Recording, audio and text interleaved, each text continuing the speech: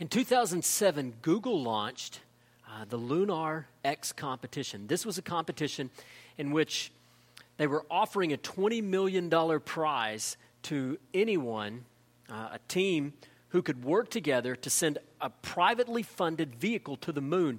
And that vehicle had to be able to travel 500 meters or just over 1,600 feet and send back high-definition video of the moon's surface.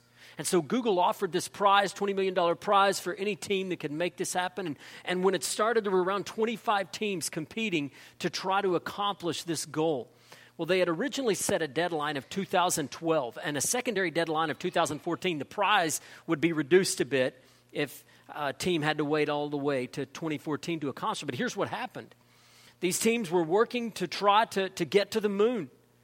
2012 came and it became clear that it wasn't going to happen. 2014 came around and it became clear that that secondary deadline wasn't going to happen. And so Google extended the deadline out. 2015, that didn't happen. By 2016, by 2017, and then they set a final date of March 31st of this year. And so this is what happened. In January of this year, the competition ended. Not because you saw the blast off of a great rocket or you saw incredible video footage coming from the surface of the moon, but rather it ended with a tweet from Google saying it's clear none of the teams were going to be able to accomplish the March 31st deadline. And so it ended just like that. It was a failed mission. You had 25 teams working to send a vehicle to the moon, but none of them were able to accomplish the mission. This concept of mission is a really important concept. If you're a part of any business today, there's a lot of effort focused on crafting the perfect mission statement.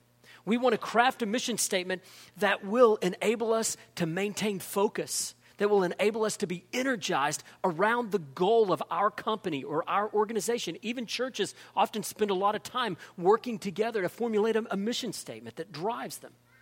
But here's the question that I want us to think about today. What is your mission? No, I don't mean your business's mission or the organization that you're a part of or that mission, but I mean your own personal mission. What are you seeking to accomplish in life? These are the questions that we'll think about together today as we look in Philippians chapter 2, verses 19 through 30. You remember the Apostle Paul wrote the book of Philippians to the church at Philippi. He wrote to encourage that church to remain faithful. It was a good church, had some problems just like any church, but it was a good church. He wrote to encourage them to remain faithful. Remember that Paul is an apostle, and when the church was first formed, God raised up some men to serve as apostles, and these men were the leaders of the early church. They helped in founding the church, and these apostles had the authority of God. In other words, when they acted according to what God told them, they were actually able to speak for God. So they had a great authority. It's an office within the church that faded away as the apostles died out. It's not an office that continued in the church. Why? Because as the church was founded, scriptures were being written and they were being brought together, and eventually we had the Bible. And because of the Bible, we no longer need apostles who are able to provide a direct and authoritative word from God, because he's given us that in his scriptures and in his word. But the Apostle Paul was an apostle, and in today's passage, we're going to see that he spoke with that authority, with the authority of an apostle. Let's look in Philippians 2, beginning in verse 19. Now I hope in the Lord Jesus to send Timothy to you soon, so that I too may be encouraged by news about you. For I have no one else like-minded who will genuinely care about your interests. All seek their own interests, not those of Jesus Christ, but you know his proven character, because he has served with me in the gospel ministry like a son with a father.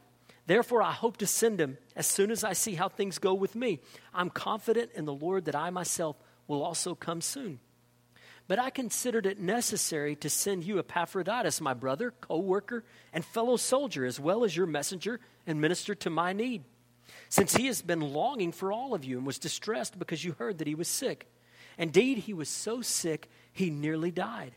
However, God had mercy on him, and not only on him, but also on me, so that I would not have sorrow upon sorrow. For this reason, I am very eager to send him, so that you may rejoice again when you see him, and I may be less anxious. Therefore, welcome him in the Lord with great joy, and hold people like him in honor, because he came close to death for the work of Christ, risking his life to make up what was lacking in your ministry to me. This text points to the power of example, and ultimately it reminds us that we are called to further the gospel mission. This text reminds us that we are called to further the gospel mission. But how? How are we called to further the gospel mission? Well, let's look in verses 19 through 24 as we think about that question. How are we called to further the gospel mission? If you look back in Philippians 1:27, Paul urged the Philippians to live in a manner that was worthy of the gospel. And then in Philippians 1, verses 12 through 14, he sets himself as an example. He says, look, I'm living the life that I'm encouraging you to live. I'm suffering for Christ, and I'm giving my all for the mission. So I'm living what I'm calling you to live. I'm setting you an example. Not only that, in Philippians 2, verses 5 through 11, Paul said that Jesus is an example of how the Philippians are supposed to live. Now here in today's passage, Paul offers two more examples of faithful ministers, of faithful servants, the example of Timothy and the example of Epaphroditus. Now, in Paul's letters, it's not unusual for Paul to include a section on travel plans. Here you've got in this a passage about when Epaphroditus is going to travel, when Timothy's going to travel. This is not unusual in Paul's letters. He includes travel plans in other places, but what is unusual is the location of the travel plans within the book of Philippians. In most of Paul's letters where travel plans are included, they're included at the conclusion of the letter, near the end of the letter. But here, Paul has these travel plans right in the middle of Philippians. Why? Well, it seems clear the reason is because he wants to reinforce what he has already said. Again, he has told the Philippians, you live this kind of life, and I'm setting you an example. You live this kind of life, and Jesus is an example for you. You live this kind of life, and now he includes travel plans about Timothy and Epaphroditus. Why? Because these two men serve as an example, and they reinforce what Paul has already told the Philippians. So in verse 19, Paul says he's hoping to send Timothy to the church at Philippi. He says, I'm not going to send him immediately, but I hope to send him soon. I hope that he'll be able to visit you and bring me back good news about how things are going great in Philippi, about how as a church you're progressing in the Lord and being faithful to the Lord. Now I want you to see something about Paul. Paul has already gently urged the Philippian church to be obedient. He's already gently encouraged them to be unified and not to be a church that walks in disunity. And here, once again, in the midst of these gentle exhortations and admonitions, he expects the best of the church. He gives them encouragement with the kinds of positive words he uses. What does he say? I expect to send Timothy, and I expect him to come back to me and tell me how great you're doing in the Lord. He has an encouraging heart for the people of Philippi, wants to lift them up. In verse 20, Paul says that there's no one else who's like Timothy. How does Paul describe Timothy? Paul says that Timothy is like-minded. That means that he shared the same deep commitment that Paul himself had for the cause of Christ. Timothy loved Jesus, and he was committed to make Jesus known. Just like Paul, he was like-minded. And not only that, Paul also says that he had a genuine concern for the cause of the Philippians. Their welfare really mattered to him. Their welfare really mattered. In verse 21, Paul notes that all people seek their own interest. Now, does Paul mean literally that every single person always only seeks their own interests? Well, he can't mean that. And the reason we know that he can't mean that is because he gives Timothy as an exception to that rule. He says Timothy is not like that. So what's Paul saying? He's saying in general, most people look out for themselves. That's the norm. People are driven by their own self-interest. But he says, you know what? That's not true of Timothy. Timothy is committed to Jesus. That's what Paul says very clearly in verse 21. What's he saying? Timothy is a committed disciple. He puts Christ and Christ's purposes ahead of his own. In verse 22, Paul reminds the Philippians of Timothy's character. Now, Timothy had accompanied Paul when he first ministered in the city of Philippi. You can read about that in Acts 16. So the Philippians knew Timothy, and they knew his character. They knew what kind of man that he was. Paul goes on to say that Timothy had served in gospel ministry like a father and a son with him. So what was Timothy? Timothy was a disciple of Paul. He was a disciple of Paul. He was younger in the faith, and Paul has trained him to minister. He's taken him with him when he's gone on missionary journeys, and he's trained him to minister. Timothy is Paul's disciple. And now Timothy is committed to leading and discipling others. That's what we see here. In verses 23 and 24, we see that Paul hoped to send Timothy, but he told them, I'm not going to send Timothy until I know what's going to happen with me. And you'll remember that when Paul wrote this letter, he was in prison. He was in prison because of his preaching the gospel. And so Paul says, I want to send Timothy, but I'm not going to send Timothy until I find out if I'm going to get out or not. There was a possibility that Paul would face capital punishment. We see in verses 23 and 24 that Paul expected to be released. He felt that he would be released, and he says, eventually, I want to go and see you as well. But he wasn't certain that was going to happen. So as we think about verses 19 through 24, how do we further the gospel mission? Well, Timothy is a good example. We make disciples. If you want to further the gospel mission, you make disciples. That's what Timothy is, a faithful disciple of Paul, committed to Christ, committed to making the gospel known. And brothers and sisters, that's who we're called to be. We're called to be disciples, and we're called to make disciples. Called to be disciples and called to make disciples. One of the stories that has come out of the tragedies, or the tragedy in Florida, is the story of Scott Bagel. Maybe you saw his story. He was a geography teacher there at the high school, also a cross-country coach. And on the terrible day when that shooter entered the school, Coach Bagel unlocked his classroom door, and he allowed students who were in the hallway to go into his classroom with the goal of getting that door locked back to protect the students that he could from the shooter. In the process of locking the door back, he was shot and he died. No students were saved. They were protected. And in the midst of the news about this happening, people remembering his sacrifice, his mom shared a story that I thought was of particular interest. She said that when Coach Bagel was a boy, he had gone to a summer camp. And at the age of 7, he decided that he wanted to be a teacher when he grew up. The reason that he wanted to be a teacher is because when he went to that camp, the adults who worked with him there were so kind, and he enjoyed his experience so much. He grew up and said, you know what? Or he said, when I grow up, I want to help kids and love on kids like those camp counselors loved on me. I want to be a teacher when I grow up. And he continued going to that camp year after year, and even as an adult, going back to be a camp counselor. And this is sort of a picture of discipleship. You're new in the faith and young in the faith, and you're learning and you're growing. That's him going to school. That's him being a camper. But then eventually he came to the place where he began to teach and to help students grow in the context of school and also in the context of that camp. And so within education, here's a picture of disciple making, being a learner and then helping others learn.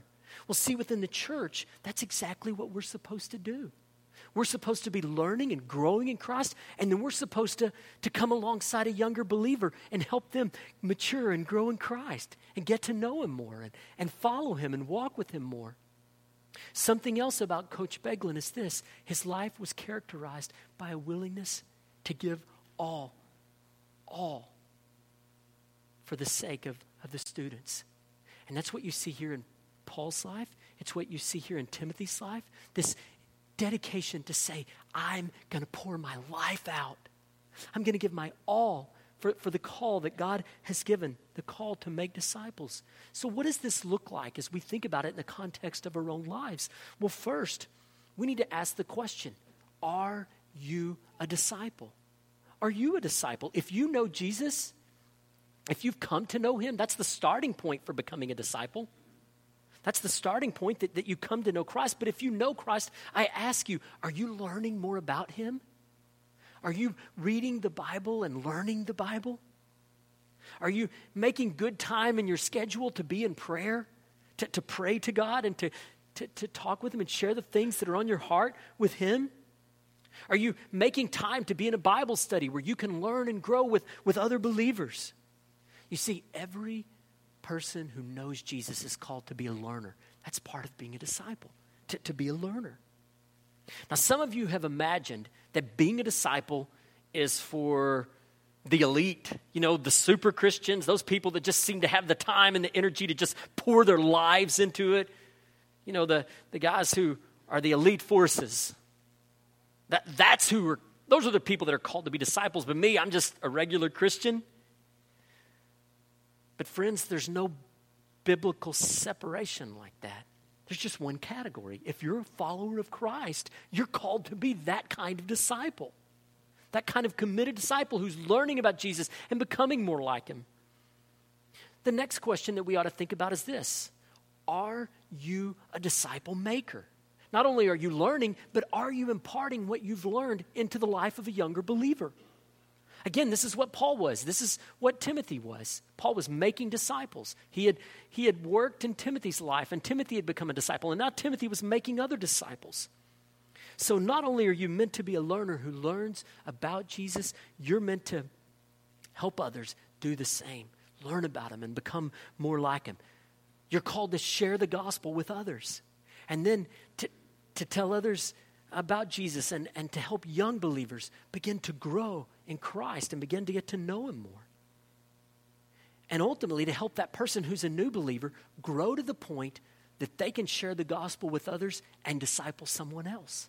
Do you see how this is supposed to work? Every believer comes to know Jesus, grows in him, then shares the gospel with someone else, helps that person grow and mature to the point that they can share the gospel with someone else and disciple someone else. And it's supposed to be an exponential growth where Christianity spreads like wildfire because all of us are living out our faith passionately with deep commitment. So every believer is meant to be this kind of disciple maker. Jesus made it plain in Matthew 28:19. Go therefore and make disciples of all nations. This is our call. This is our mission. It's not the job of a few pastors or a few super Christians. It's the job of every believer. Ephesians 4 makes that clear as well.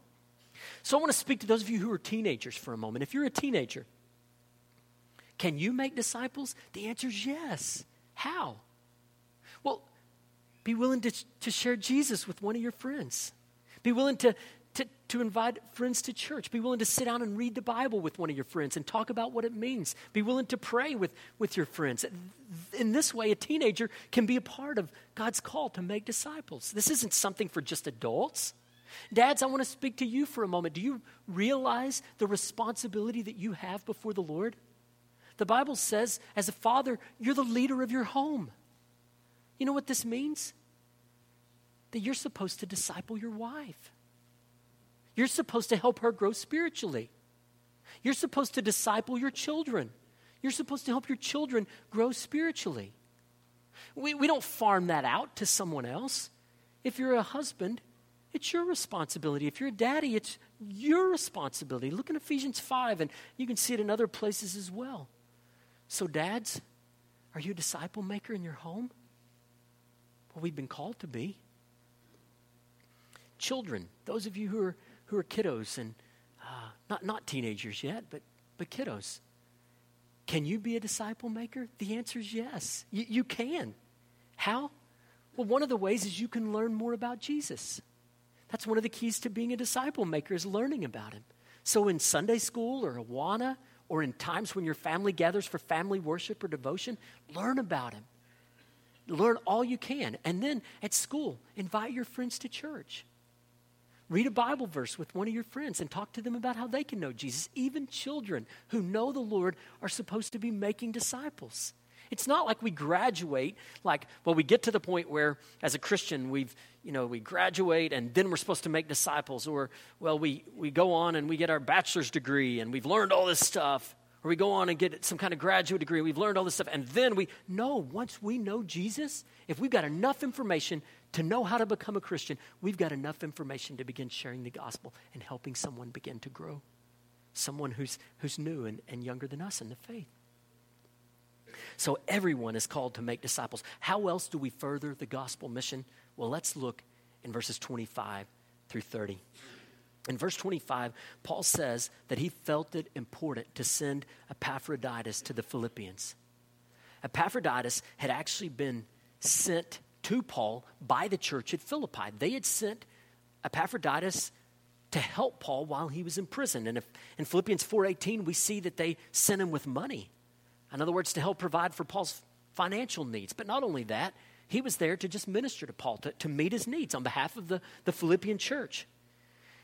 As you read this letter, it seems clear that the intent of the Philippian church is that Epaphroditus would stay with Paul throughout his imprisonment, or at least for an extended period of time. But here, Epaphroditus is coming back early, it seems, before he was expected to be back. So in some ways, Paul's explaining that to the church at Philippi. He says, I am sending Epaphroditus back. And he says, Epaphroditus has been my brother. In other words, he and Epaphroditus were brothers in Christ. They shared that family, that spiritual connection, that family spiritual connection. They were brothers in Christ. Not only that, Paul says he was my co-worker. He worked right alongside me in the spread of the gospel. Paul also said that Epaphroditus was a fellow soldier, and this speaks to his grit. Epaphroditus was committed. He had allegiance to God's call, and he was willing to get in the trenches and to battle alongside Paul as a fellow soldier in advancing the gospel.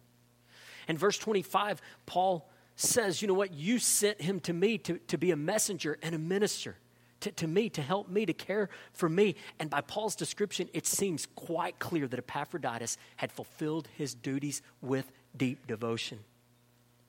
In verse 26, Paul says that Epaphroditus was longing to see the brothers and sisters in Philippi. Now, this is no case of Epaphroditus just kind of getting a little homesick. No, we see as we look at the scriptures that Epaphroditus nearly died. He came close to death. He became so sick that he nearly died. And so Paul says with relief that God had mercy and he spared his life and he restored his health. Notice that God hadn't only had mercy on Epaphroditus, but Paul says that God had mercy on him. Why? Paul says, if Epaphroditus had died, it would have given me sorrow upon sorrow. It would have broke my heart. I want you to think about this. This is the Apostle Paul, the guy that God used to spread the gospel all across the Roman world, this powerful man of God. Man, he's saying if Epaphroditus would have died, it would have just devastated me. This tells us something, that when we follow Christ, it doesn't mean that we're superhuman. It doesn't mean that we're an Iron Man who has Teflon and everything bounces off. No, it tells us we're real. We struggle through the heartaches of life. Paul did too. Paul speaks in this passage of his anxiousness about Epaphroditus' welfare. He speaks in this passage about his deep relief that Epaphroditus recovered. Reminds us that we're going to struggle if we know him through the challenges of life. It's also important to notice something else as we think about Paul and Epaphroditus. And that is this: with all the authority that Paul had, all the authority that God gave him as an apostle, it is clear that Paul was fully reliant upon God for Epaphroditus' healing. He was fully reliant upon God. What I want us to see is this: Paul didn't just speak his healing into being. He didn't just say, okay, Epaphroditus, you're healed, and heal him. He didn't do that. Well, this reminds us that the guys and the gals on TV who tell us if you have enough faith, you can just speak healing. You can speak healing. Just speak it. Use the right words. Just say it. I'm healed. God healed me. Believe it, say it, speak it. It'll happen. This tells us that those guys are not telling the truth. If they were, then Paul would have said, you know what, Epaphroditus was sick, but I spoke his healing. He was healed. He's the Apostle Paul. If anybody could speak healing, surely Paul could. But what do we see? Epaphroditus' fate was not dependent upon Paul. Epaphroditus' fate was dependent upon a God who's sovereign, a God who rules over the universe. And so did Paul seek the Lord on behalf of Epaphroditus? We can be certain of that. But Epaphroditus' well-being was ultimately in the hands of God. Whether he was healed or not healed, it was not in Paul's hands. And it reminds us that we don't control God any more by our words or our thinking than the Apostle Paul. That's just not the truth. Now in verse 28, because of the hardship that Epaphroditus had endured, Paul says, I was anxious to see him come home for his own comfort, so that you could be comforted to see that he's okay, so that you could be relieved to see that his health has been restored. In verse 29, Paul says to the church at Philippi, when Epaphroditus gets there, you welcome him. In fact, rejoice, have a party, throw a party, that he's alive, that he's doing good, that God restored his health, and that he's been faithful. Now, there might have been some at the church at Philippi, if Paul hadn't written this, who said, wait a minute, we sent you to go and help Paul. Why are you back already? Well, why didn't you stick around? Did you get weak on us?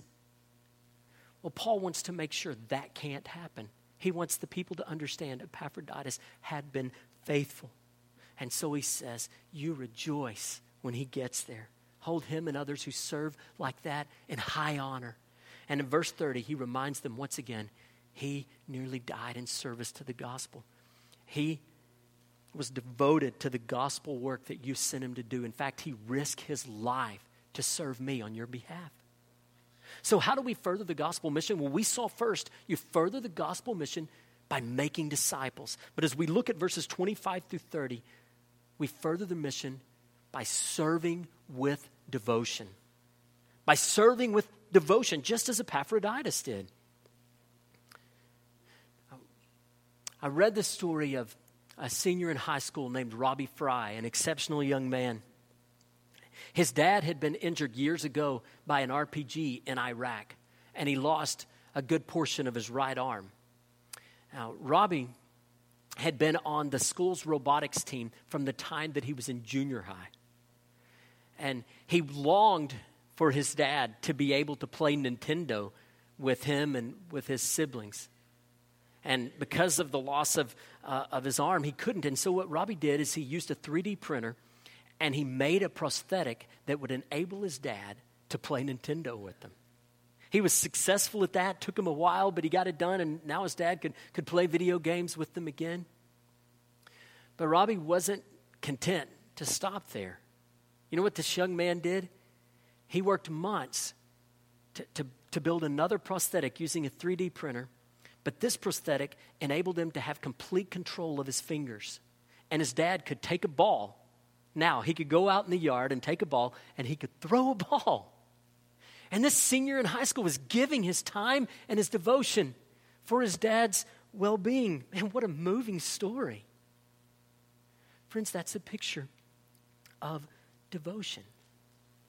I wonder, when it comes to the call of Christ, is your life a picture of devotion? Are you serving the Lord with a deep devotion? Think of all that the Lord Jesus has done for you, how he's forgiven you, how he's wiped your sins clean, how he's made it where you can live without regret, how you can live without shame and guilt and fear. You can live with hope and joy and peace. Think of all that he's done for you. Think of the devotion that he's shown you. And the question is this, friend, are you serving him with devotion? Are you serving him with your whole heart? Will you pour your life into the mission that God has given you? That's the question at hand. So how should we respond as we think about this notion of serving with devotion? Well, first, seek to serve the Lord with the gifts that he's given you. If you know Jesus, seek to serve him with the gifts that he's given you. 1 Peter 4:10 and 11 says this, just as each one has received a gift, use it to serve others as good stewards of the varied grace of God. If anyone speaks, let it be as one who speaks God's words. If anyone serves, let it be from the strength God provides, so that God may be glorified through Jesus Christ in everything. So are you using the gifts that God has given you in service to the Lord Jesus. Now, in 1 Corinthians 12, we see that God intends for each believer to use his or her spiritual gifts in strengthening the church. Every Christian who knows the Lord is supposed to be a part of a local church and supposed to invest their gifts for the furtherance of the gospel through the church. Are you doing that? Are you serving to strengthen the body of Christ? It's hard to imagine. It's hard to imagine God saying to believers, it's okay if you don't. It's just not a big deal. It's not an issue. The New Testament knows nothing of that. You see, Epaphroditus faithfully served the Apostle Paul as a representative of the church at Philippi. That's how he was serving. The question is, how are you serving to further the gospel mission? How are you serving?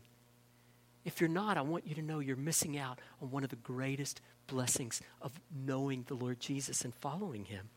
You're missing out on one of the greatest blessings of seeing God work through you in the life of another. So serve with devotion. If you're unsure of where to serve or how to serve, well, the first step is to become a member of a church. It's clear from the New Testament, every believer is expected to be a part of the local church and to invest their lives in a local church. So that's a first step. The next step is talk with me or another one of the pastors or another mature Christian and say, hey, I'd like to get involved. What are some ways I could do that? And we can help you think through that. The next thing is, once we kind of have some ideas, just give it a try. Give it a try. If you start serving and you go, you know what? Hey, this seems to work and people seem to be blessed and I enjoy it. That's probably the place that God has gifted you.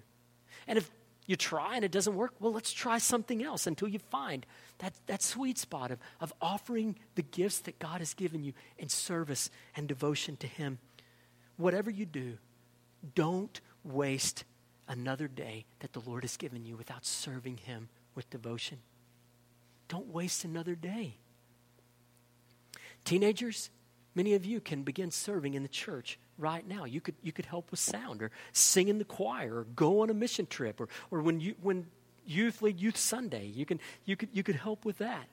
The youth are always doing service projects, etc. You can get involved in that way. That's a way that you can serve. Children, you can too. You might help take up the offering or go and visit the nursing home when groups go to visit the nursing home. You can pray for your Sunday school teacher, your Awana teacher, for our church. You see, serving is for every age. By the way, when it comes to the kingdom of God, there's no retirement. Not until the Lord takes you home. The nature of your service may change. Your health may bring you to a place that you can't do what you once did, and that's okay, friend. God only calls you what he enables you to do. But make no mistake, until the Lord takes you home, he wants you to be serving. Maybe the way you serve is through prayer. Maybe the way that you serve is by encouraging others, finding ways to call and just encourage someone, pray with them. Write a card if you don't have the health to be involved in other ways. And a way that all of us can share as long as we have breath is by sharing the gospel with others. So every one of us serving with devotion. This past week, the Reverend Billy Graham died. Graham was born just days before World War I ended. Grew up on a North Carolina farm, a dairy farm, and he died on February 21st at the age of 99 years. As a young man, he felt God's call to preach the gospel, and he poured his life into furthering the gospel mission. In fact, Graham preached the gospel to more people in live audiences than anyone in history. It's estimated that he preached to over 215 million people in 185 countries and territories. Graham stood against racism. In fact, he posted bail for Martin Luther King Jr. in Birmingham, Alabama during the civil rights protests. Graham was a pastor to the presidents, having a relationship with every president, from President Truman all the way to President Obama. For all of these decades, Graham proclaimed the simple gospel that Jesus saves, that there's hope in Christ alone. Now, Graham remained faithful. Was he perfect? No, none of us are. But he remained faithful. The question for you today is this: will you? Will you remain faithful? I'm not suggesting you need to be well known or speak to millions of people or meet with the president, but I am suggesting that where you're at, the place that God has put you, that you need to strive to make disciples there, to serve there. Some of you will say, well, I've already wasted too many years. There's no point in starting now. Friend, nothing could be further from the truth. Start today.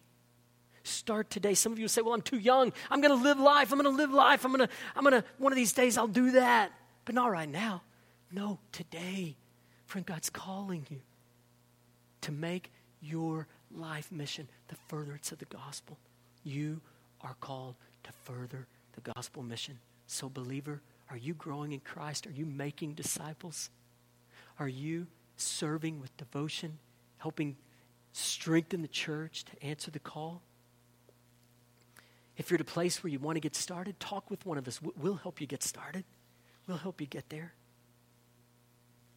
Some of you are here today and you don't know Jesus. You don't have a relationship with him. And I want to speak to you especially right now. Maybe you've wondered what your purpose in life is. What's the point of all this? Why am I here? Well, friend, I want you to know that Jesus came on a mission. And the mission that he came on was to save you. And once you're saved, he has a mission for you. So I ask you today, have you ever turned to Jesus in faith? Have you ever turned to him in faith? Have you ever called out to him and said, God, forgive me for my sin? I want to follow you and know you.